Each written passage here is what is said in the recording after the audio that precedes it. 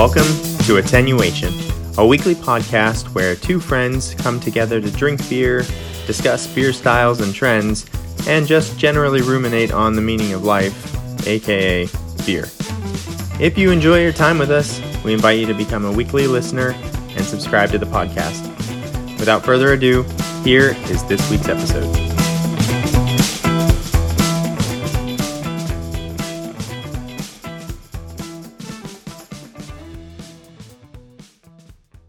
Hello, and welcome to episode 62 of Attenuation, a beer podcast. My name is Jason, and I'm joined by my best friend since 8th grade, Steven. Hello. How's it going today, sir? It's pretty good. Are you ready? I'm very excited about the episode today. Yeah, I was just about to say, are you ready for an exciting deep dive? Very excited. So today... It's like a double deep dive. Yeah, actually, you're right. It's a double deep dive. We are doing a double deep dive of Belgian Wit beer and Allagash, the brewery. Yeah, they kind of go hand in hand. Allagash has been very widely recognized as the greatest wit beer creator. So yeah, they kind of go hand in hand. In my research, they kind of went hand in hand as well. So perfect double topic. But before we get to any of that exciting stuff, we have to do our favorite part of the podcast, which is drinking beer. So the way this works is I introduce my beer, give some nose notes. Steven does the same, and then we cheers and do tasting notes. So I was worried I would be unprepared for this episode, but I opened my beer fridge and I had a wit beer. Just lucky. Yeah, just like a random wit beer. I was like, oh wow, I'm such a beer connoisseur. No, it was total random happenstance. But I have Port City from Alexandria, Virginia. Their Optimal Wit. Contrast that with me. I went to Total Wine today and the grocery store to gather 3 wit beers today. Oh, you're very prepared. I know I can find a bunch of those. So. Oh, I'm excited for your 3-way tasting. I only have one, so. But yeah, it's Belgian style wit beer brewed with spices. So we are going to open this bad boy.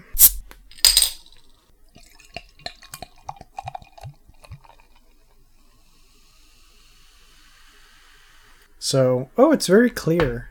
I was expecting it to be a little hazy. I think the characteristic of a wit beer is usually that it's very pale, it's white beer, right? That's kind of what the name means. And then that sometimes it's a bit hazy, but this is quite clear, but it is very, very, very pale. It's got like a tinge of yellow in it. Not super active head, but it is kind of a gathering around the edges there. Oh, it smells bitter orange, coriander, and then a yeasty note. This is kind of an easy one to do nose notes on because those are the 4 things.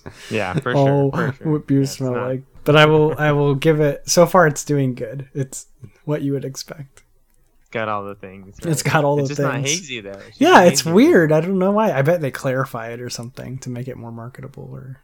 All right, I'll hand it over to you. Your 3. Sorry, I got a lot to go here. Okay, so the first one is called Blanche de Bruxelles. It is from Belgium. The brewery is Brasserie de Lefebvre from Belgium. So this is kind of the true out of my 3. This should be really true Belgian wit, although it's not that popular of a style actually in Belgium. But yeah, so this is the Brussels White. That's what that translates to. Okay. You're brave with all those foreign words. Brasserie de Lefebvre. That translates to the February brewery, I think. Cool. Okay. And then my second one is called Island Rascal from Avery Brewing. So Avery Brewing is a pretty widely recognized, as a very good iteration of the style. Their classic is called White Rascal. They also have a Little Rascal, which is a session version. And then this is Island Rascal, which is their Belgian style wit with passion fruit added. Oh, that's interesting. So that should be a nice little variation. And then the third one is called Zon, Z-O-N. It's from Boulevard Brewing they're in Missouri. Yeah, Kansas City.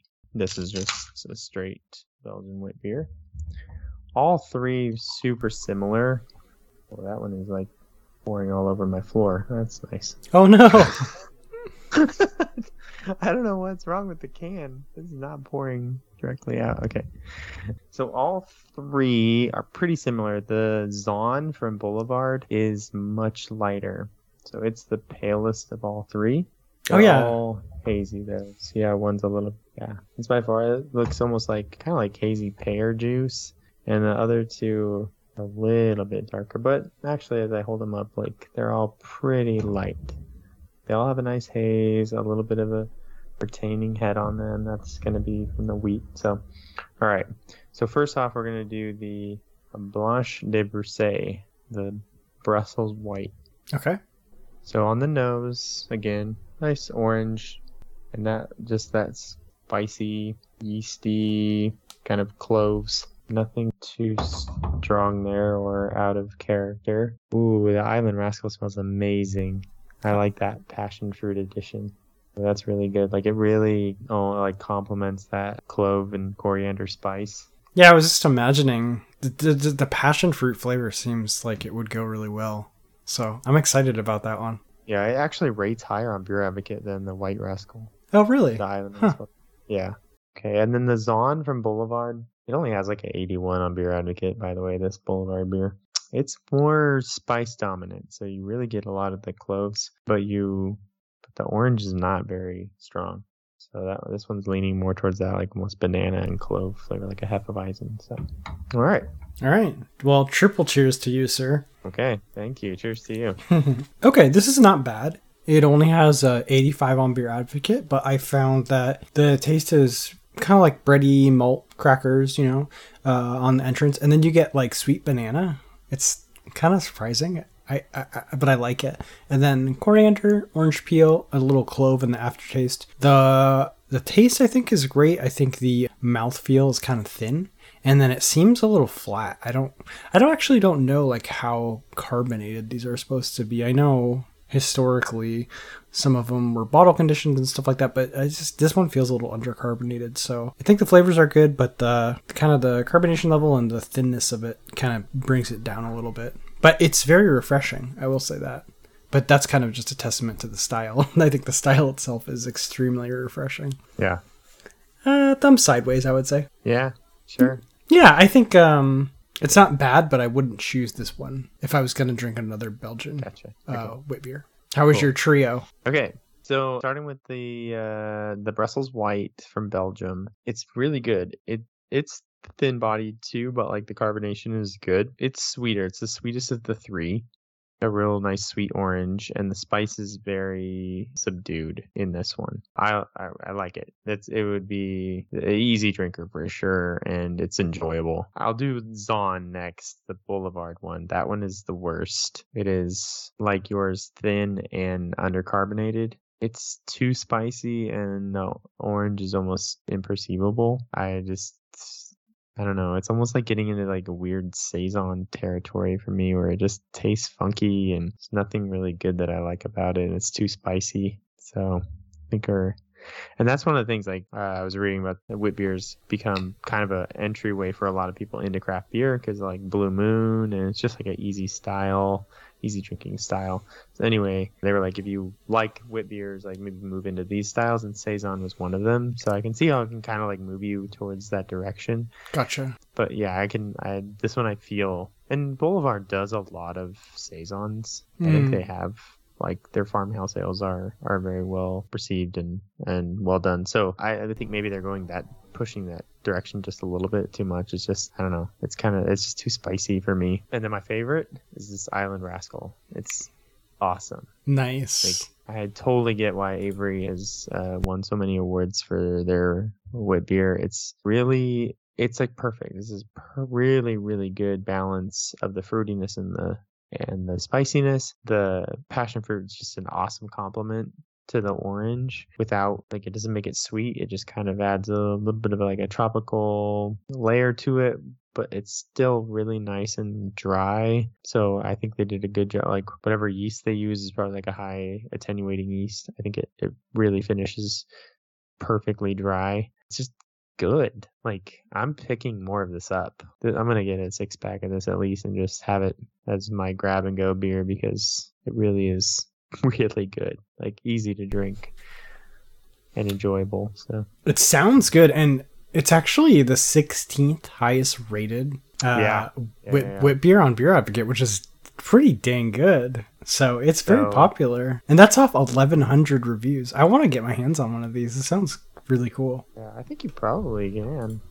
I think I've seen Avery about. They're in Colorado. Yeah, this is the can you'll see. Oh yes, that Avery A. I've seen that. I can probably get my hands on that if I go to Total Wine. I'll keep an eye out for it. Yeah, it's yummy. Nice. So is that one you're definitely giving a thumbs up? The other two, I do like the Brussels White too. Oh, okay. Actually. It's the Zon though from Boulevard is terrible. Okay, so 2 thumbs up and a thumbs down. Yeah. All right, cool. Well, that was our drinking beer segment. And next we have postscripts and beer news. Postscripts is when we fix mistakes in previous episodes and or sometimes we come back to things from previous episodes. And then beer news is self-explanatory. So we have exciting and interesting beer news this week that ties into some of beer news that we reported on either 1 or 2 episodes ago, I think. Yeah, we kind of talked about Modern Times a little bit for a few episodes.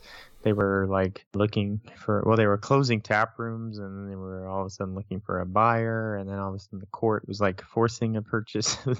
So anyway, they were actively looking for a buyer, and looks like Maui Brewing out of Hawaii will be purchasing Modern Times. Yeah, that's super interesting. I'm trying to think if, I'm looking at Maui Brewing and trying to think if I've had some of their beers before. I don't think so. Yeah, their have you had their coconut porter? Okay. Yeah, I think I have had that one. Huh, very good. Well, that's awesome. I'm glad they got purchased because it was pretty sad to hear. I don't know.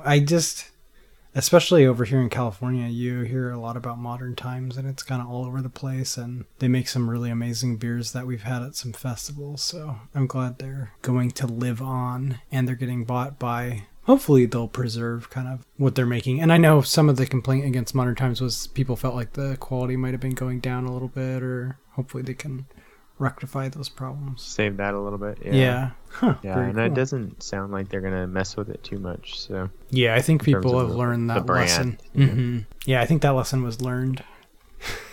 Was it $1 billion? Schlitz?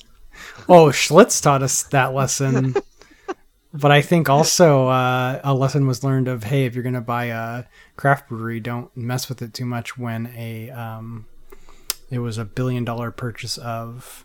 Oh, Ballast Point. Ballast Point, yeah. Yeah. And then they got in the kitchen. And you don't want investors in the kitchen. Yeah. And luckily this is a craft brewery buying another craft brewery, so it's not like a big conglomerate coming in. Yeah. So, all right, cool. We'll keep our eyes on that and see how that develops. Apparently, Maui's had a really good year so far. Like they're doing really good. So, like, this is not a difficult buy for them. They were well positioned for this. So, anyway. Okay, props perfect. To Maui Brewing, killing it. We do have a postscript. Okay, good. We talked about becoming Cicerone last week, and one of the things that I didn't fully get good information on was how many Cicerones there are. I did do a little bit of research. It's still sometimes the numbers are, I don't know, it's just hard to get accurate or super recent numbers, but it looks like there's not more than maybe 20 Master Cicerones in the world. Wow. And no one has ever passed it on the Master Cicerone test on the first try. Insane. And that's the one you got to fly out to Chicago once a year? Yeah. All right, so Steven. No one has passed it on the first try. You gotta be the first Master Cicerone to pass it on the first try. It sounds like a Star Wars thing. They're like, well, we recognize you on the council, but we do not give you the rank of Master. You have to come back. In the test, in that 2-day test, there's a guy named Randy Mosher. He's written multiple books on brewing, and any passionate home brewer has probably read a book from Randy Mosher. He is there grilling you. Obviously it's such a lofty goal, but man, it's almost cool just to go do the test and get to interact with those people. And just be like, I'm terrible. Just get roasted. That's great. That's awesome. All right. But yeah, so very few. Okay. And like you said, there are probably people taking this test every year in Chicago, but not passing it. So that's nuts. So are you still not gonna necessarily even every year they're gonna add any? True. Yeah, they might. No one passes it that year. It stays at 20. Do you think how are your aspirations for level 2? They're good. Like I think I am gonna do it eventually. Yeah. All right. I think we should do it together. I'll start studying. Let's give ourselves like 2 years though. Yeah, we're gonna need some time. Yeah. No rush, but it would be really cool if we both got our level 2. Yeah, that would be cool. Have you ever heard of a master baker? No. Like a certified like master pastry chef? Yeah, there's only apparently like 11 of those in the world. Oh my goodness. And you have that Timothy's Bakery downtown. You know what I'm talking about? I think so. Yeah. Anyway, Timothy was one of them. He's one of the master bakers. So I have one of the only master bakers very close to me? Yeah. Huh. That's amazing. Timothy's Bakery in Woodland. Yeah, I'm looking at it right now online. That is nuts. It looks like he makes wedding cakes and stuff. All right, I'll look into that more. Even more exclusive than the Master Cicerone. And one lives right in my hometown. Incredible. Small world. All right, I'm going to look at this later. Apparently he makes extremely good champagne cake. I have to take advantage of his expertise. All right, are you ready to jump into the main topic? I am. So I think we'll start. I'm going to tackle the history, and then I think you're going to tackle Allagash. So I'll start us, but I want to prep you, Stephen. Okay. There is going to be 4 elements present in this story that they're a reoccurring theme in all of our deep dives. Okay. So I'm going to 4 elements to the history of the Belgian wit beer. Is that what you're saying? Well, these 4 elements are common across all of our deep dives. Do you think you can guess all 4 of them? Probably. Prohibition. Oh, I actually didn't count that one, but it should probably go on the list. Maybe I'll add, maybe there's 5. I'll add prohibition. Okay. Do you want to guess some other ones? Geographically, I don't know. Is there like a geographical component to it? I did not put that on the list. Oh my gosh. Did it burn down? Yes. Fire is on the list. Oh, fire. Okay. That's cool. Fire. A style being saved by like one person. I wrote, style is carried or revived by a single individual. Yes, that's going to be present in today's story. All right. And then the other 2 are war. Okay. And tax evasion. Ah, yes, the tax loopholes. That's right. Yeah, so I think we should add prohibition because that I think affects almost every beer style. But I think I am willing to prohibition, like probably mix that in with the war. Is that? Yeah, war prohibition. And then maybe we do one for geographical. But I think if we went back and visited all of our deep dives, and I think based on the pattern we've seen, all of our future deep dives will have war, prohibition, fire, tax evasion, and the style being carried on or revived by a single individual in every single one. So, yeah. So to start the story, I'm going to start right in the middle, but wit beer did almost die. So in 1957, I think it's called Thomson, the last of the wit beer breweries, shut down. And then it was basically not being brewed again until 1966. There's an individual, Pierre Celis, who was a milkman in the interterm period, but he had worked at Thomson. And he decided, you know what? I'm going to revive the style in 1966. So, pretty crazy that it was... If he didn't decide to do that, it might not exist. Yeah, it's an Austin, Texas brewery, Celis. Oh yeah, we're gonna get there. Yeah, he down the street. He eventually moves to your home state, but not yet. First, he's gonna start in. Okay. Yeah, I didn't realize he didn't start in Austin. Oh, he does. I don't think he does. Okay. So to travel a little bit back, wit beer is also known as white beer, and it gets that name because there's the use of unmalted wheat, and then also barley and oats, and that gives it a hazy white color.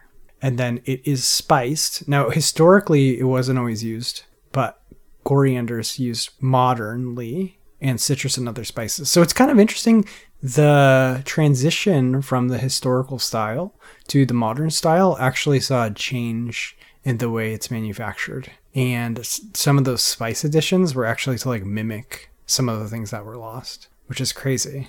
Because the old style, they all used coolships. Because it was just the Belgian style. A lot of the Belgian styles, they just used coolships, which are those big, basically high surface area tanks that you get wild yeast and bacteria for fermentation. So it's funny that it's not popular anymore, really. But like, I mean, some of the craft breweries have it. Like Russian River has their giant coolship, which is really awesome. But yeah, that kind of got displaced by just adding yeast.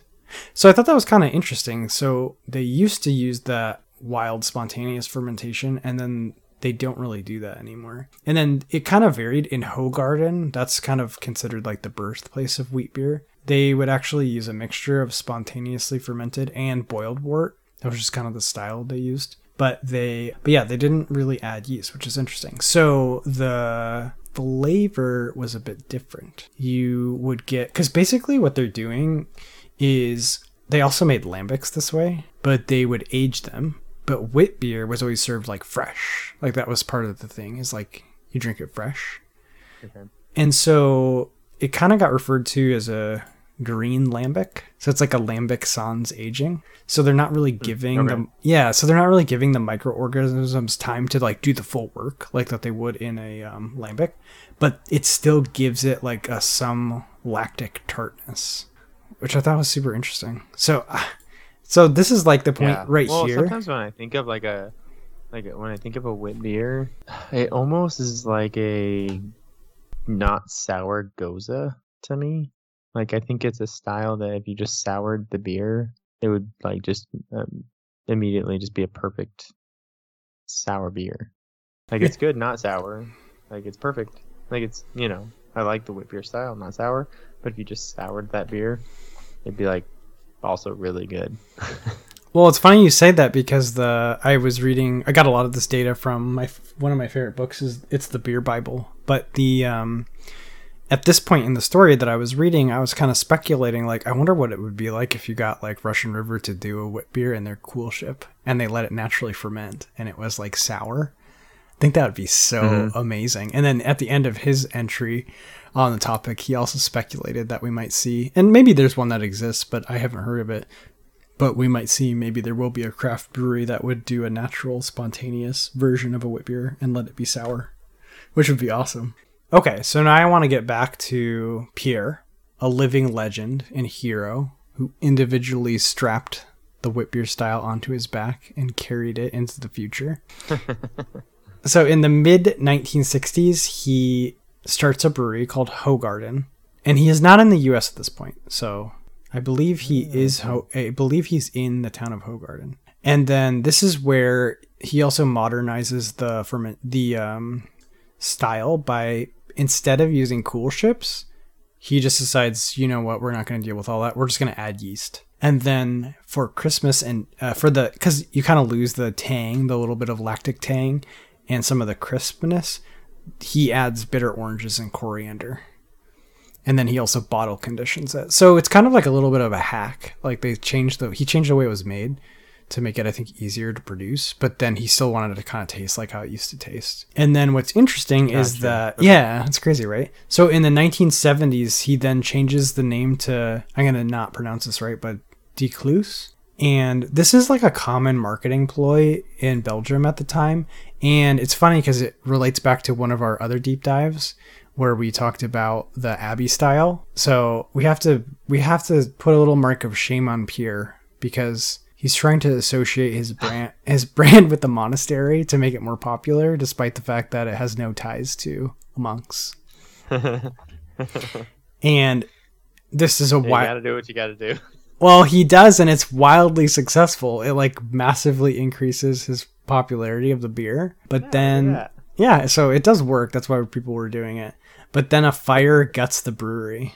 So there's the fire. Yep, there's the fire. So now we've had almost everything. I guess I didn't mention the part of the reason the style died was because of World War I and II. So there's your war. So the only thing I think we have left is tax evasion, which we're going to get to. So he actually is... I mean, we can basically say that every style basically died. Well, in America, for sure, with the world wars, and they were just drinking. The only thing that came out on the other side of that was crappy. Yeah, I guess that's true. lagers. Yeah, so that's kind of guaranteed to happen. So... Yeah, I don't know why that was... Why did that happen? Just Americans forgot what good beer tasted like. I guess... we should maybe postscript this, but I do think there was kind of like, in like the 50s and 60s, there was kind of like an obsession with like modern marvels and like TV dinners and stuff like that. And I wonder if there was like that had something to do with like, I don't know. This sort is of a blandness. Yeah, it was like marked by its blandness, but everyone was like excited about the new and the wonderful. So maybe that's something we could research. Okay. So his brewery burns down, and then he's like, you know what, I kind of don't want to restart this whole thing. So he sells a majority share to Stella Artois, which you should be familiar with. Yeah. They have a very popular beer by that name, Stella, and now they will go on to be acquired by Anheuser-Busch InBev, and who actually also produces Hoegaarden, which is a reference back to the town of Hoegaarden. Okay. So not only does he kind of keep it alive, but he gets Anheuser-Busch to start making it. Unfortunately, it's funny because Hoegaarden, I used to drink that often in my early beer days, and I always thought it was like this really cool imported fancy beer, but I didn't know it was just Budweiser. But anyways, Michael Jackson was critical of it. He said, rather than having a fruity sourness, it's more of a honey sweetness in Hoegaarden. So apparently I wasn't drinking a fancy foreign beer after all. I was just drinking a commercialized product. So now he decides to start over, and he moves to Texas and starts his brewery there. So he's credited with not only is he credited with saving wit beer, he also helped bring wit beer to America. And this action would ultimately, I think, I didn't study this, but I think he will go on to influence the founder of Allagash by this move. Yeah. And he will also inspire Coors to create Blue Moon. So he simultaneously spawned an amazing craft brewery and introduced wit beer to Coors and Anheuser-Busch. So the macro drinkers, man. Yeah, he's to the macro drinkers. Very influential. So yeah. So actually Blue Moon is not popular for a very long time, but in the early 2000s, its popularity starts to like radically increase, and Anheuser-Busch actually responds and makes it another wit beer called Shock Top. Yep, that's how you got Blue Moon and Shock Top. And then now to get you to tax evasion and start to wrap up my part of the story. So the reason they originally used unmalted wheat, it wasn't really a stylistic choice at all. It was because they didn't have to pay as much taxes on it if they made it with unmalted wheat. And then obviously it just became tradition, right? Like once you start making something away and then you like it, you're not going to stop even if like the tax laws change. Yeah, they never end up being stylistic choices. They end up being like practical choices that like then dictate how that beer is made forever. Exactly. They're like practical choices that become the style, and then they just become the culture of the beer. So this is hilarious, by the way. So I'm going to tie this to the future. So you're going to cover Allagash, but I do want to briefly mention Nest White Ale is brewed by Kuchi Sake. So they have been around since 1823, but they didn't begin brewing beer until 1996. And the funny thing is, they also decided to brew a wit beer to avoid taxes. So here you go, hundreds of years later, in 1996, okay. Japan is trying to encourage beer production, and they said if you can make a beer that uses 50% adjuncts, you will not pay as much taxes on it. So they decided to use So they decided to use unmalted barley and unmalted wheat because those don't count. Those count as adjuncts. And they start making that Nest White Ale. And you've probably seen it. It has like the owl on it. I've never tried it. But if I show you the bottle, I think you would recognize it. And so their style tastes a little bit different. It's like thicker because they're using both of those unmalted grains. And they also spice it with nutmeg and orange juice, which I thought was really interesting. So I really want to get my hands on one of them. It's just so funny. I don't know if you ever saw Battlestar Galactica. But no. Okay, but there's a saying in there that they say all this has happened before and all of this will happen again.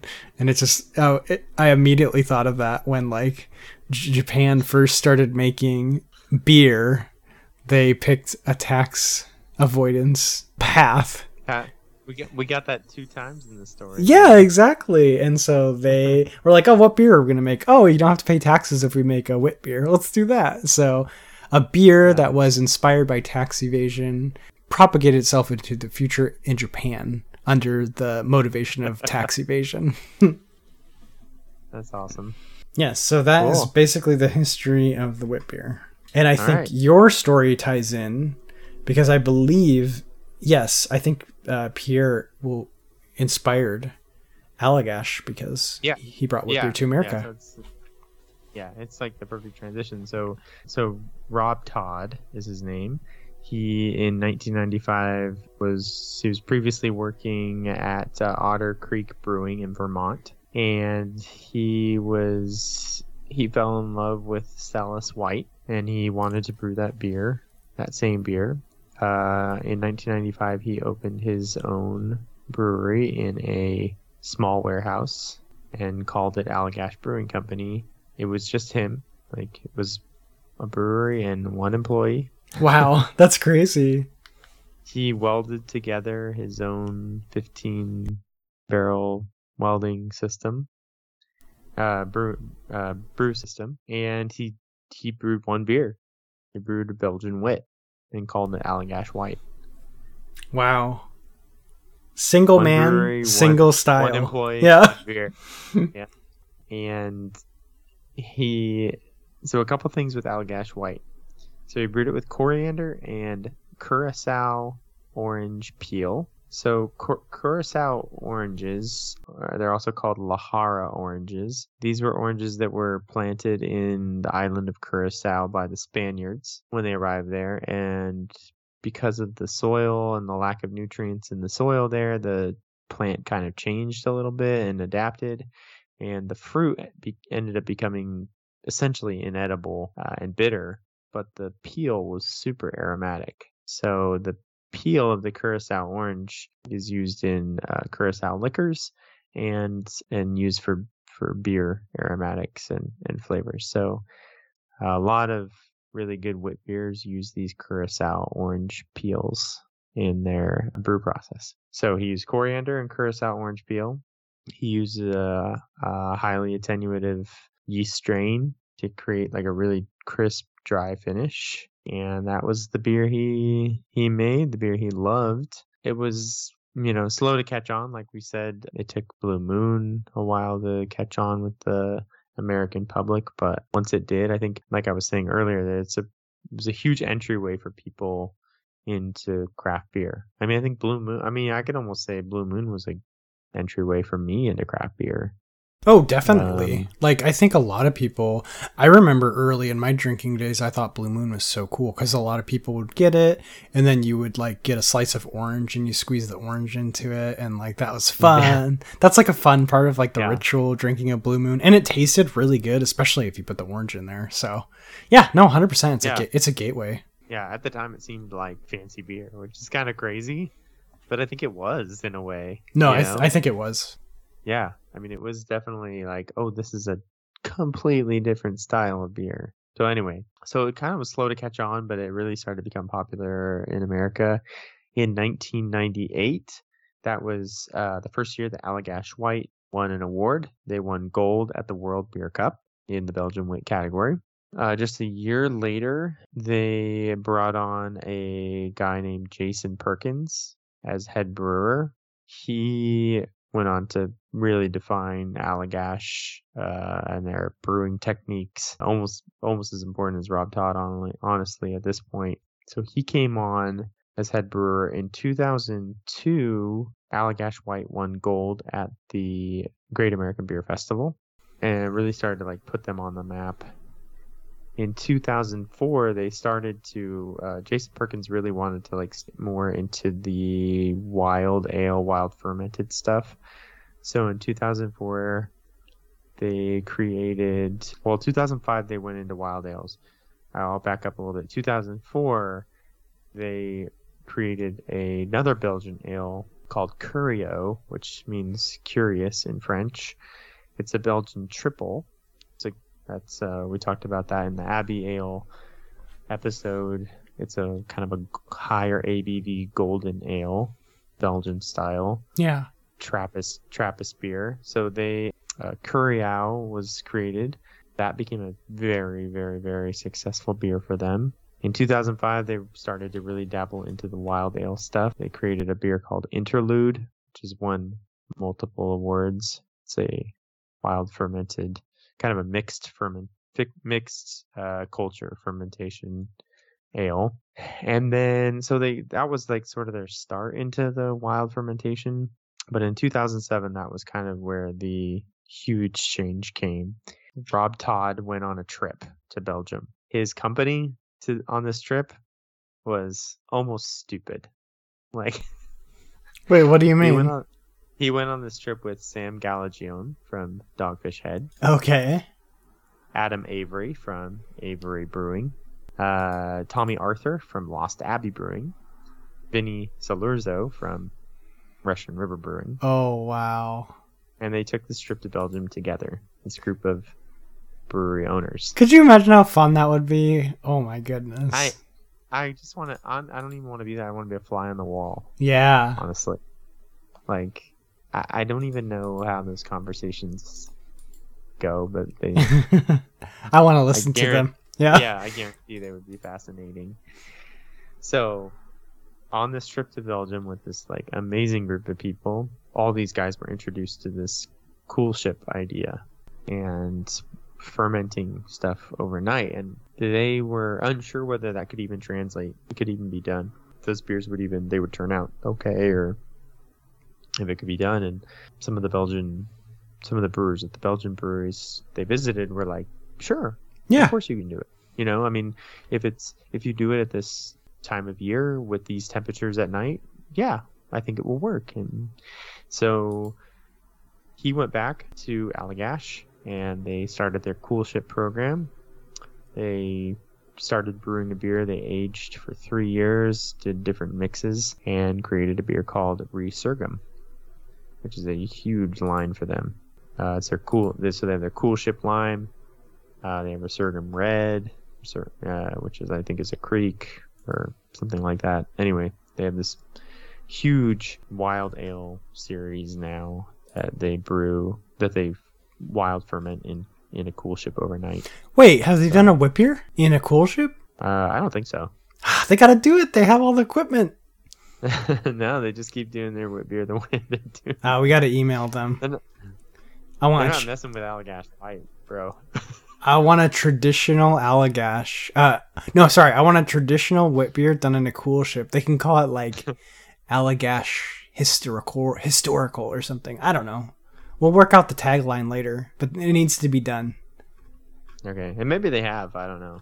Yeah, that could be something we look into. But after that, I mean, 2010 through 2013 was really just a lot of expansion for them. Expansion of their brew space, expansion of their tap rooms, their bottling and kegging lines, and their brew system. Just a lot of expansion and improvement on all of that.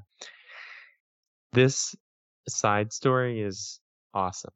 In 2004, in Belgium, there was there was legislation that was going to pass that would essentially make these beers illegal. These like lambics and gooses illegal because of why? Because of their wild fermentation. Oh. I don't know whether there was like health concerns or something, but anyway, they were going to pass legislation that would make wild fermentation beers illegal. And so there was this like huge protest, and basically this multiple day long protest of people just like gathered at, I don't know, like Parliament building or something like that, and they were just all drinking these lambics. That's a great protest. Yeah, and essentially like they were able to convince the legislators not to move forward with this bill, and they like saved lambics that night. And so they now have a festival every 2 years called the Night of the Great Thirst. Okay. And it's a lambic festival celebrating that night, that protest where they saved the lambics. That's super cool. Yeah, it's really awesome. Now, I want to go to this festival now, by the way. Yeah. Add it to the list. To my beer bucket list. Yeah. And it's really cool too because you don't buy, like when you're at the beer festival, like you can't like just, there's no like tasters or glasses, like you just buy bottles. So you're just buying bottles of lambics, and then you're just like walking around like sharing them with people. Oh, that's kind of cool. Like, buying bottles, sharing with people, and you just meet new people and make new friends, and just by sharing your bottles of lambics. So it's really cool. I like that concept. Yeah. Yeah. So that was in 2004, and then they started doing the festival in even years. So 6, 8, 2010. 2010. They actually invited Allagash to come and bring their Resurgam coolship beers. They were the only American brewery in the festival, and they were the only American brewery in the festival for the next like 4 festivals. I think they may, because I think 2020 was canceled because of the pandemic. So I think they're the only American brewery that's ever been at this festival. I don't know about the 20. That's pretty epic. Yeah, it's awesome. I don't know about the 2022, but yeah, they have been exclusively the only American brewery at the Night of the Great Thirst Lambic Festival. So it's pretty cool, pretty awesome, like honor for them. And yeah, I really want to go to that festival. When is it? What time of year? It's in August in even years. Yeah, and then actually in Maine now, where Allagash is. They have one on the odd years now called the same name, Night of the Great Thirst. Okay. In Portland, Maine. I don't know if it's Allagash organized the event or what, but anyway, they certainly attend, and it's all American breweries doing basically the same thing in the odd year. So it's always August. So in the odd years, it's in Maine, and then the even years are the official ones in Belgium. So. Okay, and that's super cool. Yeah, so even attending the one in Maine, I think would be cool too. A little bit easier too. But there is a way we could get to Belgium. Okay.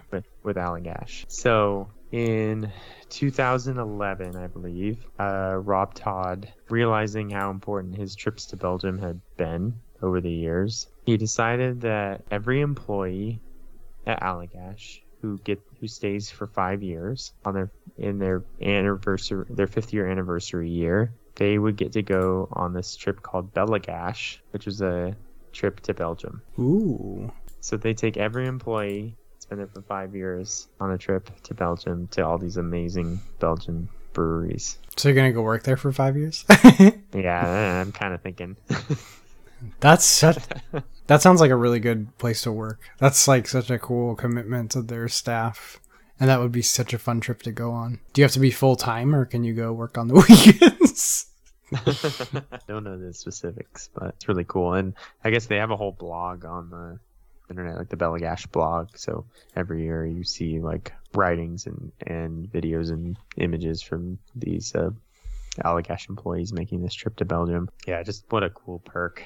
Yeah, I love that. Well, it's cool too because it's like if you've been there that long, you're obviously committed to the company, and they're giving you like a tie to the roots of the style. Yeah, and it's just like, yeah, exactly. Like it's such a huge part of what they do at Allagash, brewing these Belgian styles. That like, it's just a great education for anybody who works at the brewery to understand why they do what they do. So really cool, and like they win like every year. They win best place to work. Oh, really? And that kind of thing. Yeah, that's super cool. So they've always been very committed to their employees. So some of the other things in 2016, Jason Perkins won the Russell Schnurr Award. I think I can't remember the last name, but it's a Brewery Award, recognizing accomplished brewers. So Jason Perkins won that award in 2016. In 2019, Rob Todd won the James Beard Award, which is an award for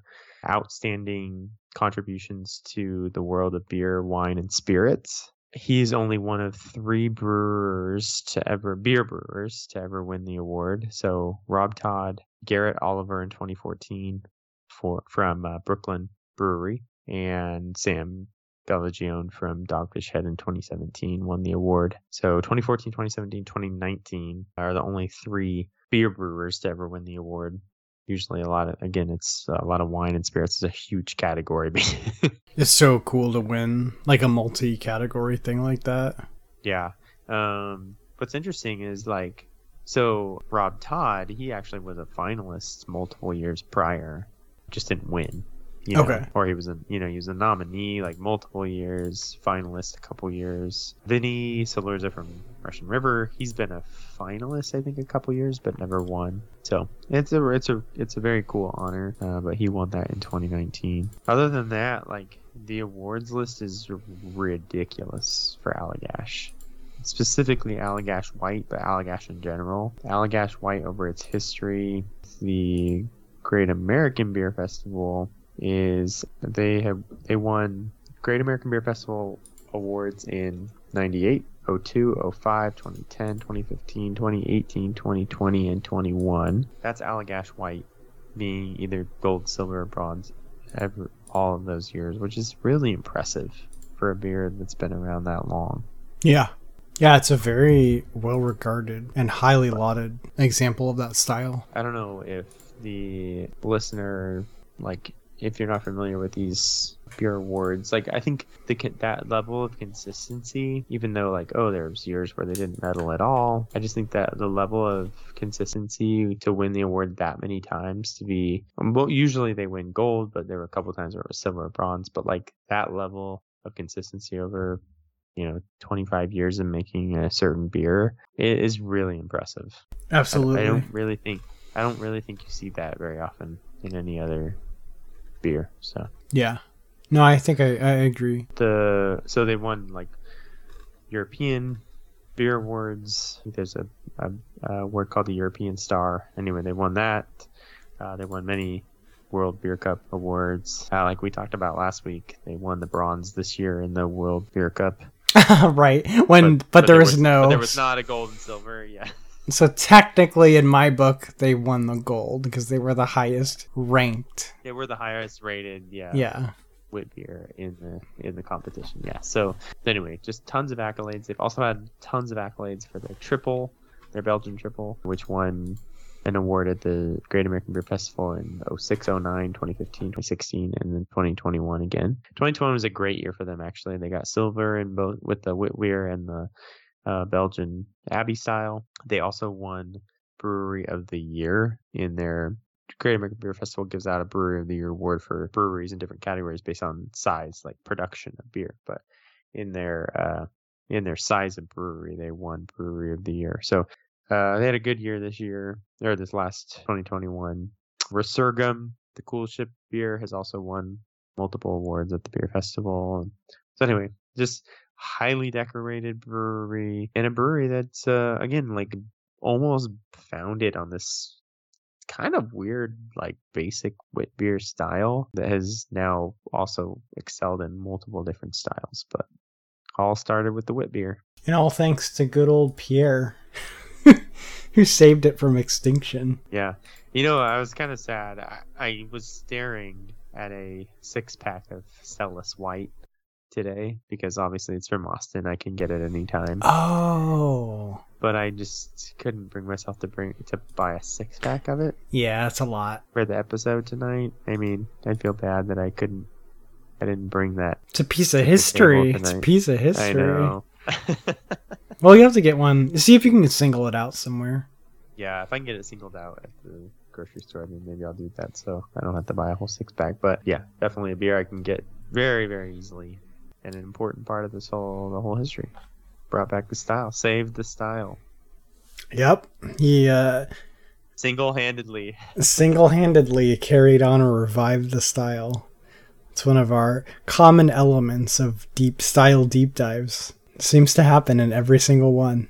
It's really funny. So yeah, Allagash, very, very cool. Now, I don't think you mentioned this. Have you been to the actual brewery? No. It really makes me want to go there. Yeah, they're right up in Portland, Maine. So yeah, it'd be quite a trek. I wonder if he still has that the original thing that he. You said he created his by hand. Oh, that he like welded. Yeah. I wonder if that's still there as like a historical piece of the company. Maybe. I know they moved into like a bigger brew space, but like just next door. So it's possible that they just like kept that smaller area just as a like, you know, kind of a museum to the beginning of Allagash. Yeah, it might be gone, but that would be cool if they had kept it or kept some sort of, you know, record of it. Yeah, it said he welded together. Yeah, most likely it's gone. Yeah. 15-barrel brewer system. And jackhammer drains into the floor. Amazing. Yeah. Which is kind of weird because it's like a rented space, so... Yeah, maybe don't jackhammer into the floor. Come on, Rob. Yeah. Legal? You're not being a good tenant. No. Jackhammering into the floor does not sound like a good tenant. It doesn't sound like it would be allowed in the terms of the lease. Oh, that's great.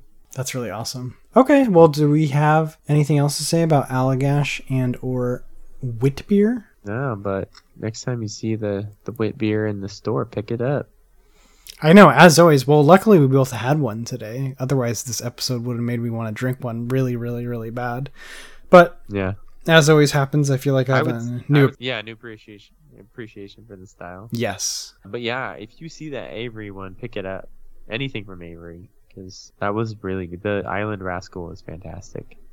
Oh, definitely. I'll have my eye out for that Island Rascal. That sounds so good. And just drinking this Optimal Wit, I was thinking about a passion fruit flavor. And it just seems like it goes like so naturally into the whole flavor profile. Yeah, no, it's perfect. And I really, really like this. It's actually almost becoming my favorite of these three is this one from Belgium. The Brussels White. It's really good. It's almost, and maybe I like it because it's just a tinge sweeter. Okay.